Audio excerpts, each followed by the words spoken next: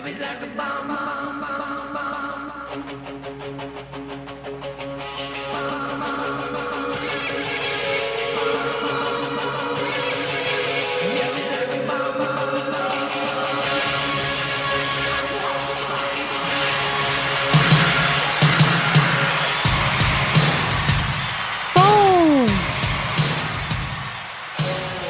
up, everybody?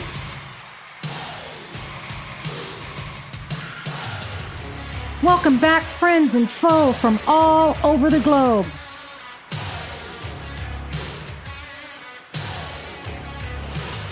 To my man Ash.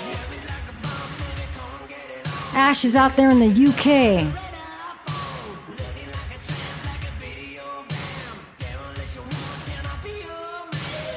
We made it, little brother. A milestone. Episode 20 of the East-West Grind podcast. Fuck yeah.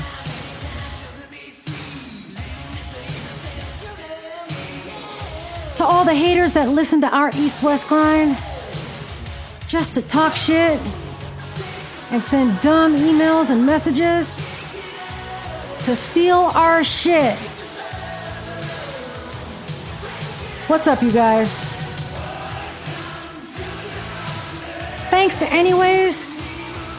KQED. But I'm going after that multi-million-dollar contract. Shout out to Shelly out there in New York. Shelly's the co-founder of The Grind and has been a great friend and resource for us in our entire journey to the next level in entertainment, politics, and activism. Mahalo, my dear friend.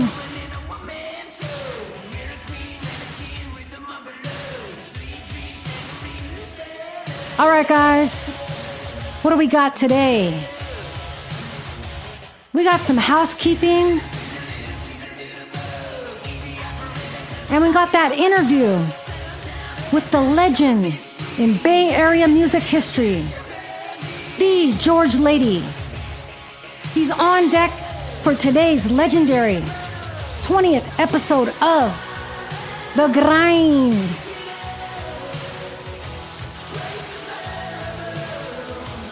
Let's fucking go.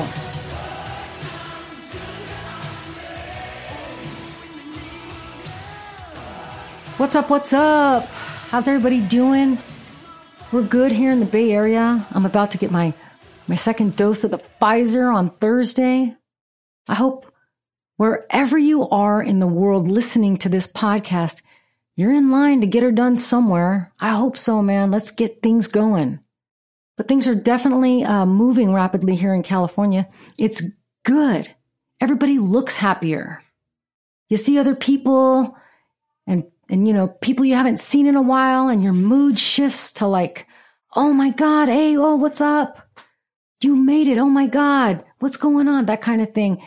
And that simple interaction changes one's day. I know.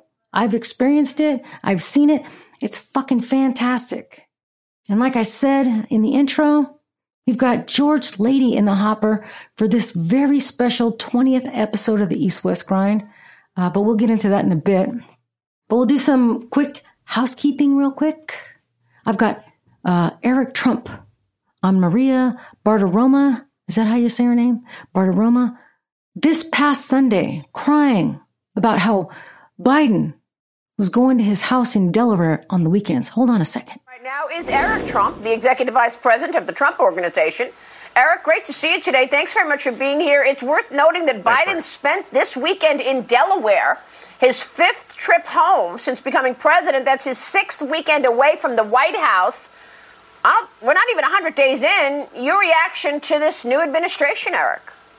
I don't even know where to begin. First of all, Maria, you know, it's heartbreaking to us. I saw how much time and effort my father put into the job. I mean, Biden saying, you know, well, I'm not going to go down there because I don't want to inconvenience the Secret Service. And then you look at Kamala Harris, who's standing in front of literally Air Force Two in that last picture where you've got the greatest ecosystem. You know how many times my father went down to the border? Because it's a serious issue that, you know, plagues this country. I mean, you see it and you see these children. And My father had the issue fixed, Maria, and then you see them. We're going to immediately stop the border wall construction. They literally leave. I mean, you've seen the pictures as well as everybody else, but they'll leave a 30-yard gap. The steel is literally laying on the ground. They'll leave a 30-yard gap where people are pouring in. You know, I mean, I just don't understand it. My father had fixed this problem. Illegal immigration was not a problem anymore. This fucking family, boy, I tell you, they have no conscience and lack memory, I think intentionally, of the past 5 years. How many fucking times, Eric Trump, did your father golf? How much of the taxpayers' dollars did your father spend traveling to Mar-a-Lago for room and board and golf and everything else that goes into staying at a gaudy fucking resort like that? For him, his entire security detail, the press, and if he's so rich, your dad, why didn't he just comp all those trips? Joe's just going to his house to sit in his own Barcalounger in his own yard, and you guys are heartbroken and having kittens get the fuck out of here. And we both know, Eric, that your father didn't do shit at the border. But separate thousands of kids from their parents, where thousands of those kids claim they were sexually assaulted. You guys didn't do shit down there but cause trauma. Because that's the life your father provided for you guys when you were children. Trauma, beating up your wife, shit like that. Am I right? It's in the history books already. It's in the articles from back then, 80s. I'm not judging you. I'm just saying, you guys got some fucking shit going on. The whole fucking lot of you guys. You need to stay the fuck out of politics, man. Other people's lives are affected. But then Eric Trump goes on to cry. Yes, he went on to cry about how the Democrats tried to impeach his father twice. And how everybody just picks on him. Just pick on Donald Trump. Eric, motherfucker, your father was impeached twice. 4 times in our country's history, a U.S. president has been impeached. Andrew Johnson, Bill Clinton, Donald Trump, and Donald Trump. Google is your friend, Eric, not your enemy. Use it wisely. He's an ass. And he's dumb. He's a dumbass. Dumbass! You dumbass! You're a dumbass. Dumbass. Dumbass! All right, let's jump into that very first interview here at The Grind with Mr. George Lady.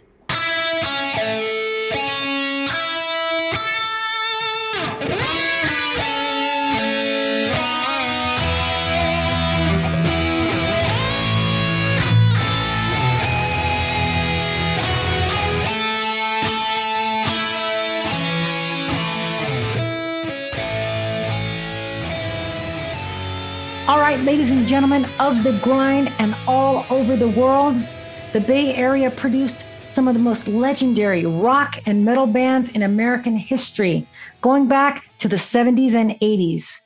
And smack dab in the middle of that tornado, as it was getting started, was the East West Grind's very first guest, Bay Area heavy metal legend, Mr. George Lady. How you doing, Mr. Lady? Welcome to the show. Doing fine. Happy to be here. Awesome. Let's get started with just tell me a little bit about you and how you got started in the music industry. Well, it's kind of simple. I mean, I was a young guy and I had a paper route. On that paper route, I brought an AM radio. Right on. The AM radio had 2 stations on and they played like Tie a Yellow Ribbon Around the Old Oak Tree. I remember that. Yeah. It's a family affair and American Pie. Right on. But those were the songs. That was 70-something. 73, 74. Right on. Anyhow, so I started to like music, but I didn't know what hard rock was, right? I didn't know who Led Zeppelin really was. My sister's a couple of years older than me, and she started bringing albums home. What'd she bring home? She brings home Led Zeppelin. Right. She brings home, believe it or not, Johnny Winter. I think one of her boyfriends turned her on to that, which is a pretty killer album. Right on. Journey. Oh, you can't go bad with Journey. Right. And Ted Nugent. Ted Nugent's first album after the Amboy Dukes. Okay. Which has all the classics on it. I mean, Stranglehold, whatever. So that, and I'm like, wow, that's really cool. So at the same time, friends I hang out with, we would go play in the creek. We were explorers. We did stuff. We built model boats and stuff, put engines on them, and we're having a good time. Yeah. And then one day, the one friend shows me this album, puts it in my face. He goes, look at this. I go, what's that? And it was UFO. Okay. UFO, their second album with Michael Schenker, who's, if anybody even cares about music, knows about him. Right. So I was like, wow, okay, let's listen to it. It was kick-ass. And then I got into Pink Floyd because it's Pink Floyd. Yeah. And my first album I ever bought was not Dark Side of the Moon. It was Wish You Were Here, which is to me, there's 4 albums. You have the older ones. But to me, you have Dark Side of the Moon, Wish You Were Here, and Animals. And then, of course, The Wall. Oh, yeah, The Wall. Right. You got to know The Wall. Right. You probably don't know the other ones. Yeah, but The Wall is definitely familiar. But I'd lay in bed listening to these things with headphones on, right? And I had motorcycles and stuff, and I'd like, okay, I'm riding my bike. I want to go listen to some music. Now I'd go home all by myself, listen to these freaking albums. And I kind of wrote a little songy thingy, wrote lyrics to a song. I didn't know how to play an instrument yet. Wow. So you're self-taught. Oh, yeah, completely self-taught. Excellent. So my sister says, that's kind of a cool little song you wrote. And I was just trying to mimic the weirdness of Pink Floyd when I wrote this song. But I guess it had some sort of, I don't know, something to it. My sister said, maybe you should try to, play an instrument. There's a guitar in the closet over there. My stepmom had a Yamaha acoustic.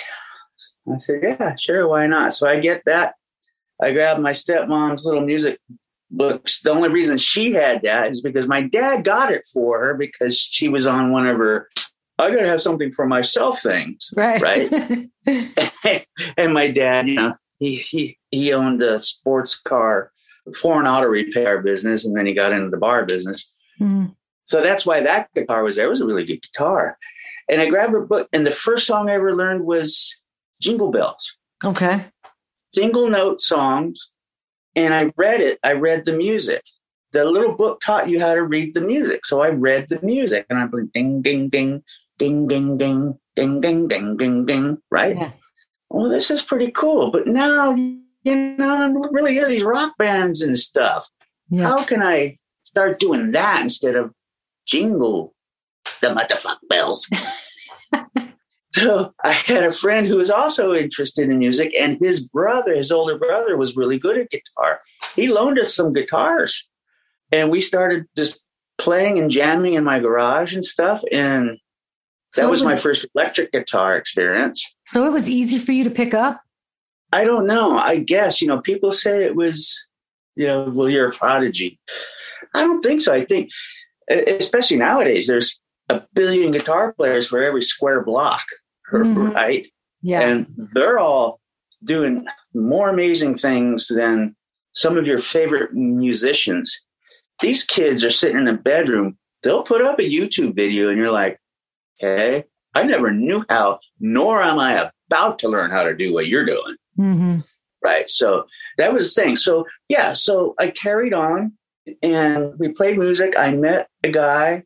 Don't remember how I met him. He played drums. I said, why don't we jam together? Cool. And I bought a solid body electric guitar. It wasn't a Fender. It wasn't a Gibson. It was a Decca, but it was a cool little guitar. I bought it from a guy, had a little amplifier with it. And me and this drummer guy, he went to Castro Valley High. I went to Hayward High. Okay. I don't remember how we met, but we met and we started. So we would like jam at my friend's house whose mom was gone all day at work. Totally empty room. He put a drum set in there. I had my little guitar thingy there. And my friend actually had a little Fender amp so I could get a little louder than I used to, right? And so we practiced. Next thing you know, people say, hey, man, there's a kegger. Well, what do you mean there's a kegger? Well, guys, come up and jam. Damn, I haven't been to a kegger since I was like 17 or 18. Well, yeah, no, I mean. Those were fun, man. They don't even have them anymore. That's kind of crazy. Keggers? Well, yeah, it was a different time. Yeah. 100 kids in a house. Yeah. Even if it was a polite 100 kids, they're going to break something. And the idiot who invited his friends over because his parents were in Europe that weekend. Oh boy, what did he have to answer for? I'm sure. But anyway, so we started playing keggers. Right on. We just invented our own songs. We kind of semi-copied other songs, and everybody would call up. My nickname's Tiger. I was named that when I was a baby, by the way. Cool. It's not a gimmick name. Sure. It's an actual nickname with the family. Tiger, I said, there's a kegger. You guys coming? Well, I don't know. Where is it?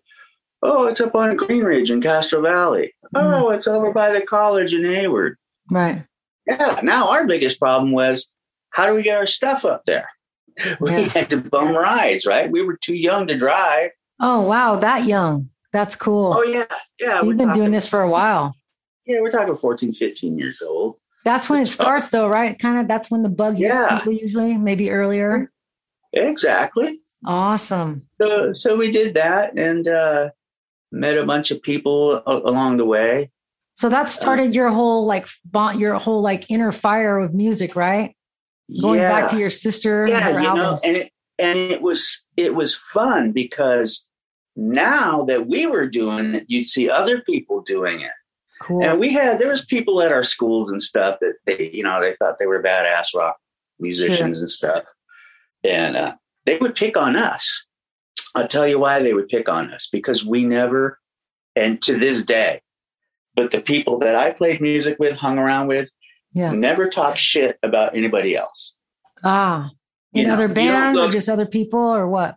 Guitar players, drummers, bass players. You never say, yeah, he sucks. Yeah, you had respect for each other. Well, I did. Yeah. And the people I hung around did. Yeah. But you had these people that would come at you like, you suck. Yeah. Okay, the reason you're saying I'm sucking is because you're jealous.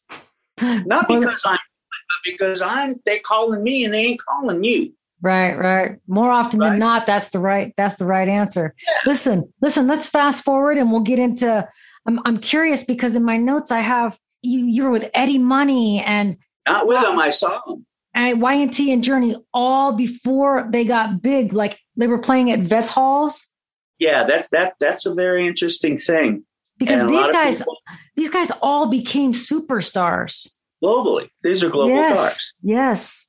So starting with Eddie Money, so the guys I hung around with, playing in the creek, we were kind of young. Yeah. If there was something like that going on and we got wind of it, we're gone. Yeah. I think you paid like $1.50 at Hayward Vets Hall. Wow. Yeah, to watch this guy, and his name wasn't Eddie Money. It was Ed Money. Oh, no, okay. Ed. And it was kind of weird because we're smoking joints and stuff, but I watched this guy. He taped dollar bills all over himself. What was the purpose? Money. Oh, duh, Eddie Last Money. name's Money. Yeah, got it. That's the way I took it. That's cool. It makes sense. Yeah, he had a little keyboard on a stand and a cowbell attached to it, like bolted to the keyboard. Yeah. And Ed Money was high when he's playing. Yeah. And these songs would go on forever, and he's hitting this cowbell, bang, bang, bang, and he's playing the keyboards, and I'm like, okay, this is like 60s stuff, but it's 70s, right? Right. Like, okay, whatever. And the same venue Journey played, we saw them when they were just kids, basically. Oh, man. And Y&T. So Y&T wasn't Y&T. They were Yesterday and Today. Y&T makes sense. Yesterday and today, Y&T. Yeah, A&M Records made them change the name. Okay. So they actually, one of the people that I was with had a hookup with them guys. And in Hayward, they had a practice studio. Mm-hmm. And they said, okay, we could borrow their practice studio. We had some big important thing we were practicing for. Don't remember exactly why. Gotcha. Probably was a big thing at the Keystone because they let us borrow their wireless system, which means you can plug your guitar in to a radio and you don't need a cable to go to an amplifier, right? Gotcha. Wireless. Y&T loaned us that system, loaned us their studio. That studio is, you don't want to sit on a couch. They must have been young, huh? Just starting out. Oh, yeah. But here's the cool thing about this. And nobody, I don't know if anybody's ever going to remember this who was there ever in that studio. On one of the walls above a couch was the name Yesterday and Today in black spray paint. Yeah. And they had crossed it out and put Y and T. So that was the moment that they got their contract with A&M Records. Wow. We're no longer Yesterday and Today. We are Y&T. And I think they hated the idea of being called Y&T.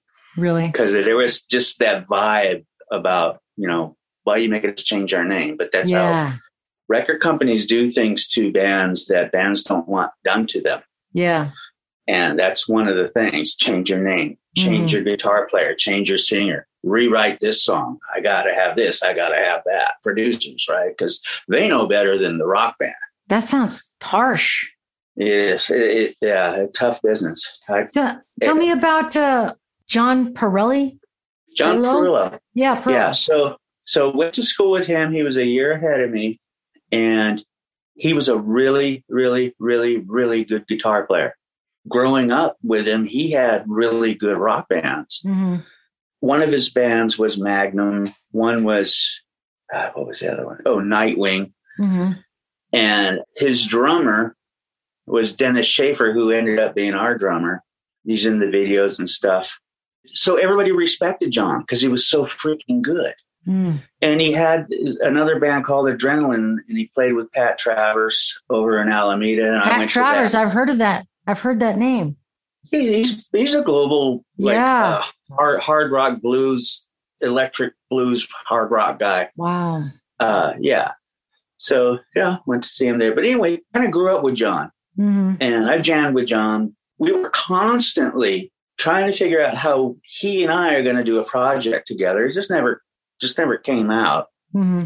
But he died of some kind of a stroke. Man, how old were you guys? This was just a few years ago. So, okay. But he was like he was good friends with Joey Alves from Y&T. Mm-hmm. The question about John Perillo is how come he never went global? I think the answer is he started to get too intimate with himself and the drugs. Oh. Because he was that good. Oh, wow. He was so there's no explanation, right, other than that.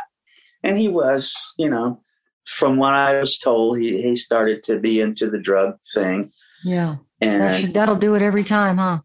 Yeah. So we did a little benefit concert thingy, a live thing at the Florence in Niles. Oh, nice.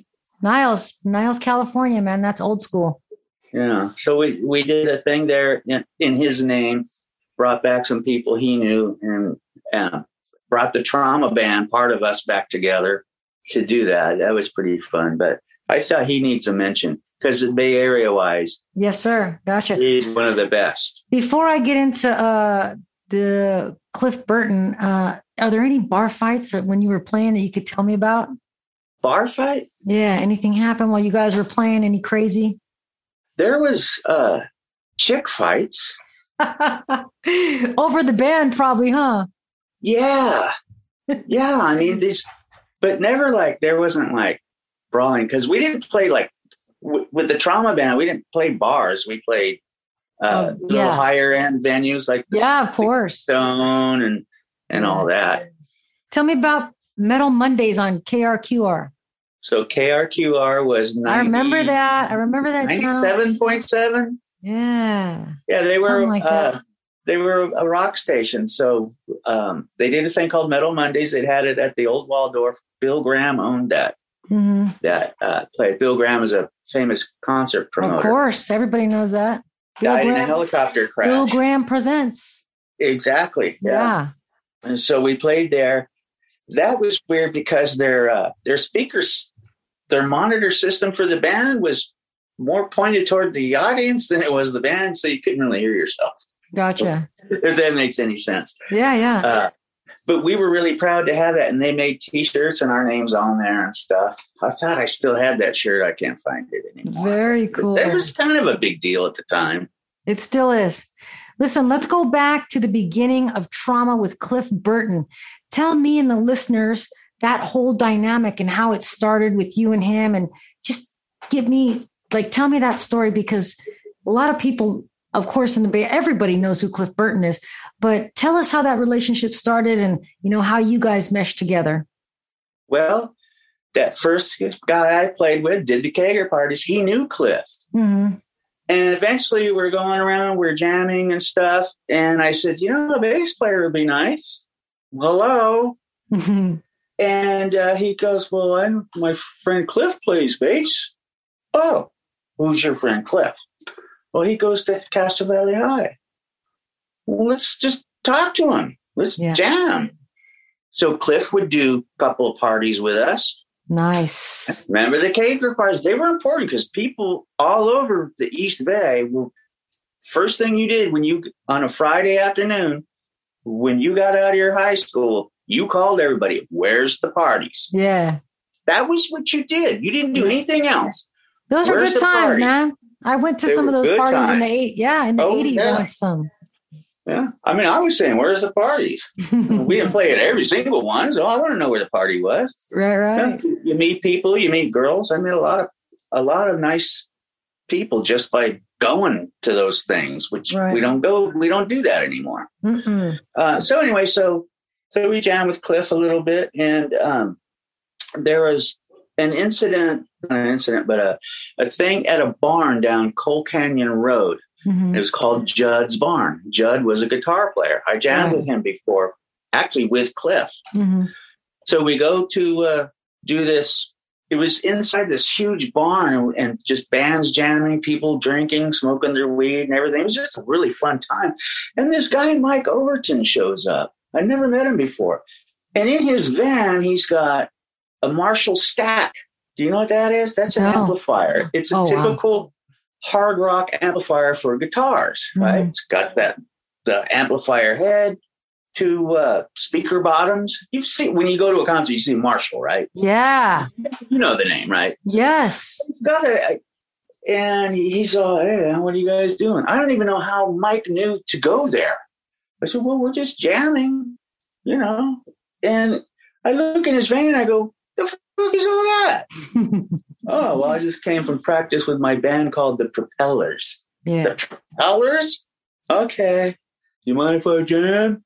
No, man, bring it on. Let's do it. That's awesome. So we had this little jam, and me and Mike became really good friends, and we started the Trauma Band.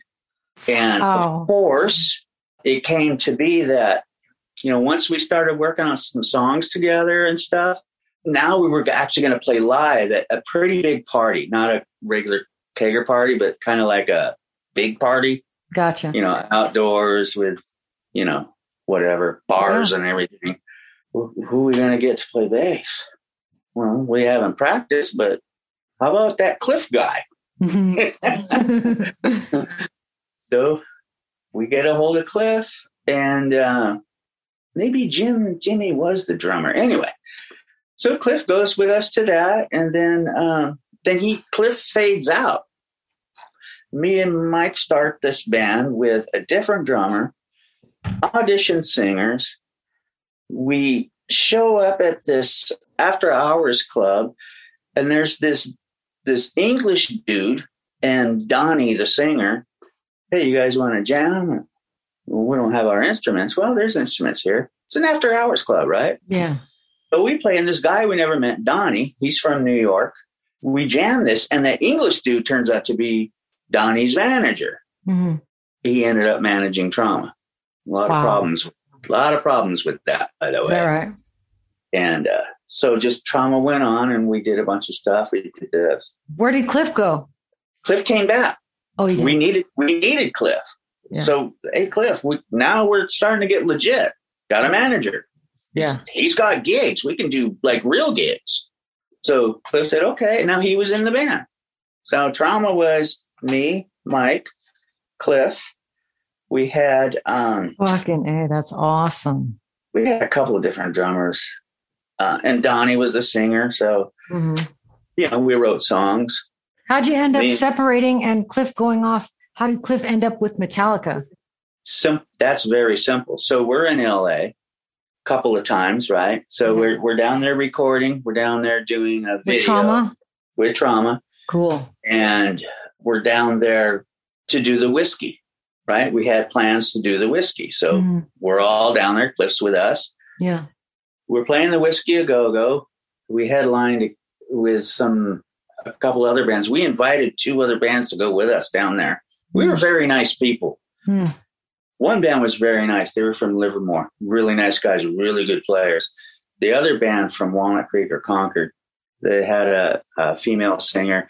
Every single one of those people were dicks. And I have no freaking idea why but they drove they went on our tails, right? Yeah. I don't know. They hated life. They were just assholes. Man. So anyway, down there, and then people started to notice Cliff, right? Because he's a badass. Yeah. And Brian Schlegel from Metal Blade Records, I guess he's there. He calls Lars and James from Metallica, says, you got to see this dude. Wow. So they came to one of our recording sessions. It was a video recording session. We had invited a bunch of people to cater a beer and catered it and everything, and they showed up. And that's when they started talking to Cliff. Hey, we got a thing going on. We play a different kind of music than you guys. Yeah. And we would like you to join us. Yeah, they had these conversations back and forth. And I even asked Cliff, we were rehearsing one night at the body shop I worked at. And I said, come on, Cliff, are you going to join these dudes or what? He goes, no, Trauma is my band. Yeah. Okay. Next thing you know. So he tells Lars and Dames, I'll join your band if you guys move up here to the East Bay. And they said, okay, we will. And that's exactly what they did. They moved. So that's how here. Metallica was formed? Exactly. Wow. And then they got rid of Dave.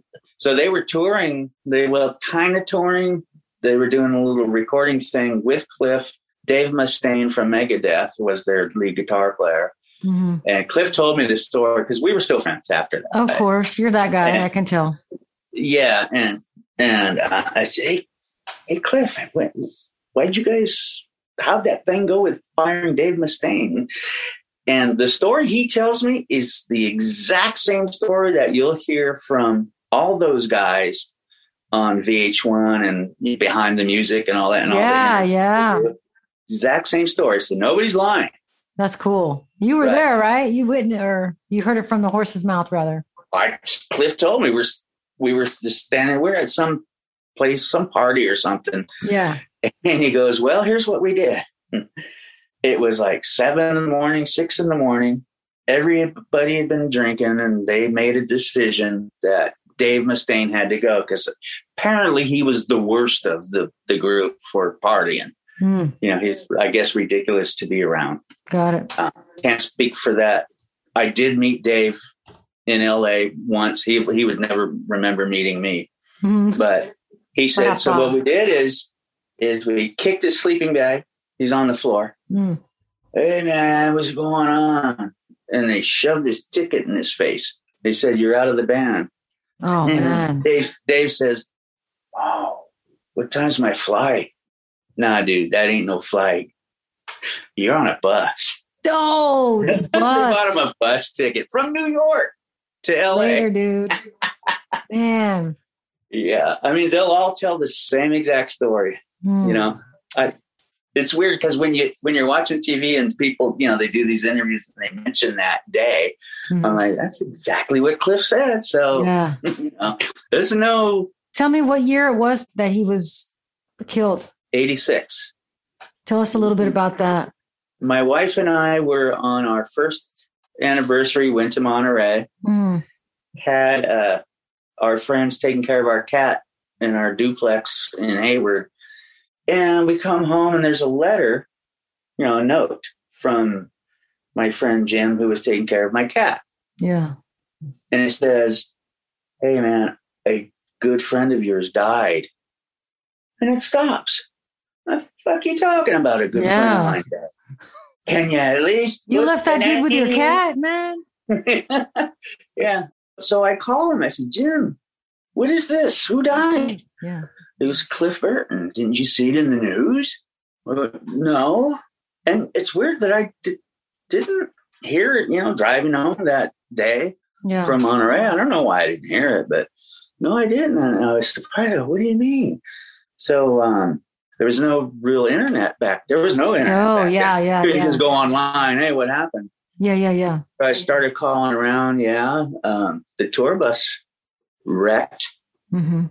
And he fell out of the bus. The bus landed on him. He changed bunks with Kurt Hammett, the guitar player. They were playing some card game. Well, what do you want? You won. I want your bunk. Because this is a better bunk. And Cliff got that bunk, and anybody in that bunk was going to die. So, yeah, man. Yeah, I read that the rock metal world stopped that day. Basically, there was shock throughout the entire industry. It's a heavy duty issue because he did 3 albums. You know, their 3 most. I mean, that was Metallica's.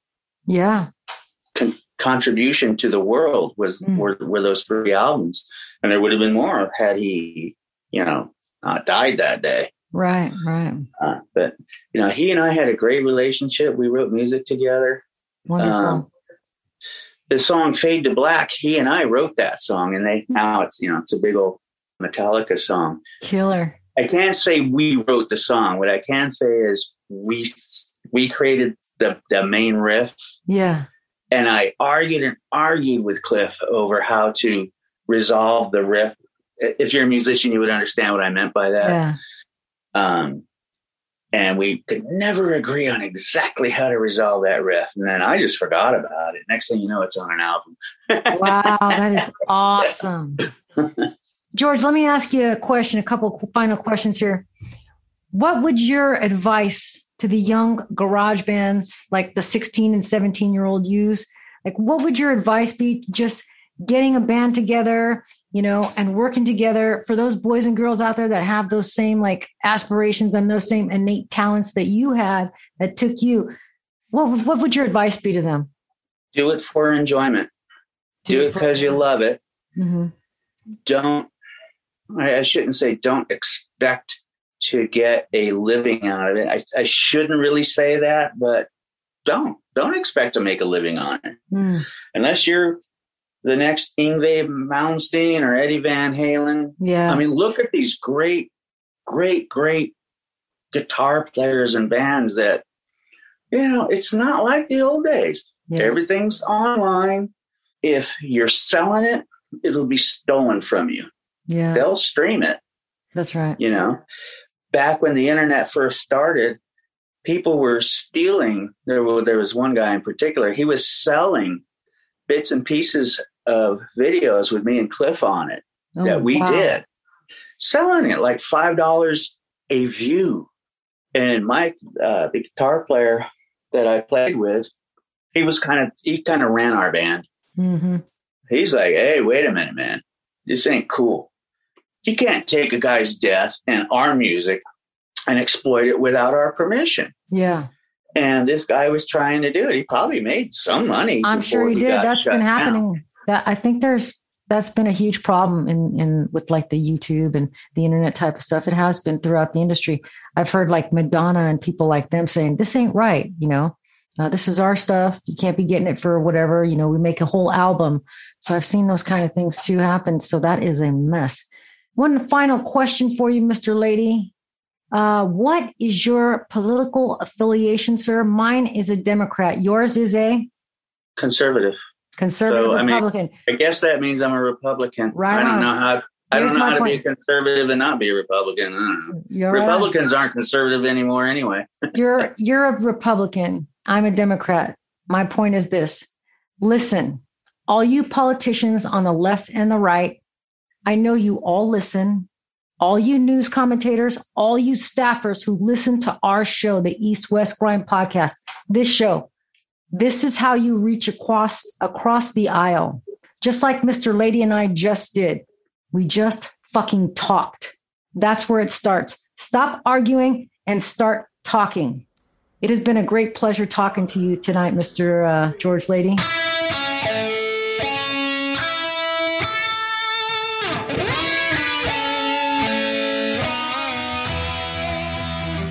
That was great, you guys. It was a huge honor talking to George Lady today. Again, I want to thank him for being here with us today and, for schooling us not only on old school Bay Area native, of some rock history, but we have so many new families coming into the Bay Area. And together with George Lady, we were able to give some firsthand knowledge of how the Bay Area didn't get put on the map by becoming Silicon Valley. It was the rock legends of the 70s and 80s. And what an honor it has been talking to him. And before we get out of here, a couple of more housekeeping items. Here's a clip, though, from the February 21st episode of the East West Grind podcast. Our podcast, February 21st. It's regarding Matt Gaetz. Chuck Woolery, guys. See you in 2 and 2. This congressman is on national news telling his own party to denounce the MAGA movement in Congress and in the Senate right now. We'll get into that first. And of course, we've got our asshole of the week. Speaking of assholes, to my man Ryan out there in Colorado, who is coming at me with 1,200 coal miner jobs that Joe is replacing with clean energy jobs. I'd like to remind you of this, Ryan. 800,000 new unemployment claims every week for the past 6-7 months, maybe longer, because someone wanted to downplay the virus. Fuck off, clown. So grab your coffee black, my man, Captain C. Thanks for listening. And let's get after it. Okay, guys, let's put up Congressman Adam Kinzinger to Congressman Matt Gaetz. Matt Gaetz is 38 years old, congressman in Florida, one of the states with the worst COVID outbreak. Why? Because Matt Gaetz and Ron DeSantis chose to let the virus run amok. That is pandemonium.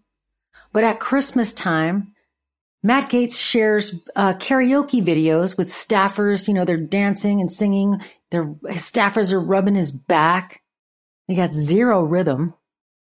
But hey, Matt Gaetz, that stupid Christmas video is going to get you a sexual harassment case that the taxpayers are going to have to foot the bill for because you are a United States congressman.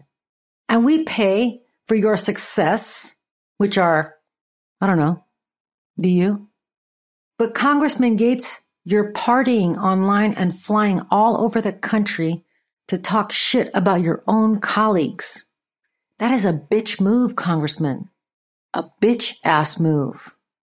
Florida, this guy is a frat boy and he is pandering to the frat boy youth online as a party guy like, woo, party at Congressman Gaetz' house.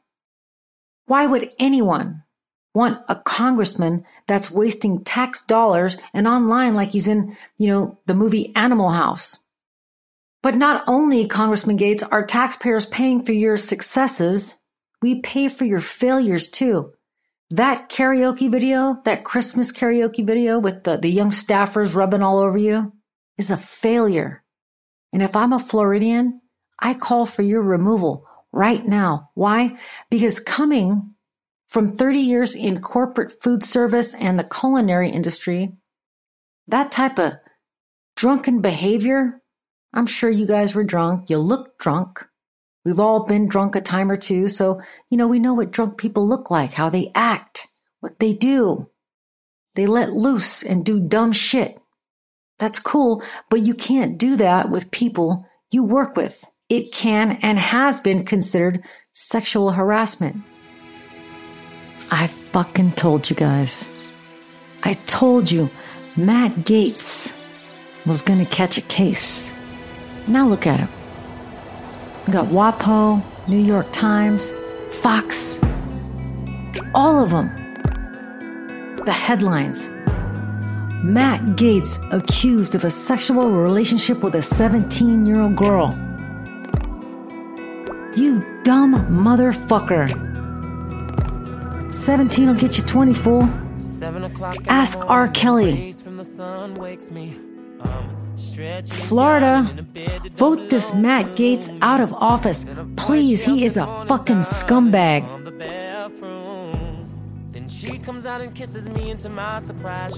All right, guys. It's been a pleasure, as usual. Thanks again for spending your Wednesday mornings here with us at The Grind. Quick little side note. Derek Chauvin, the George Floyd murder accused. That trial started yesterday. This fucking guy's going back to jail too. Thanks again, guys, for listening. And as always, I got your back. Peace. Said, woman, move out my way. Said, I got a wife at home. She said, please don't go out there. Lady, I've got to get home. She said her husband was coming up the stairs. Shh, quiet. Hurry up and get in the closet. She said, don't you make a sound or some shit is going down. I said, why don't I just go out the window? Yes, except for one thing, we on the 5th floor. Shit, think, quick, put me in the closet. And now I'm in this darkest closet trying to figure out just how I'm gonna get my crazy ass about this house. Then he walks in and yells, I'm home. She says, honey, I'm in the room. He walks in there with a smile on his face saying, honey, I've been missing you. She hops all over him and says, I've cooked and ran your bed for her. Telling you now, this girl's so good that she deserves an Oscar. Throws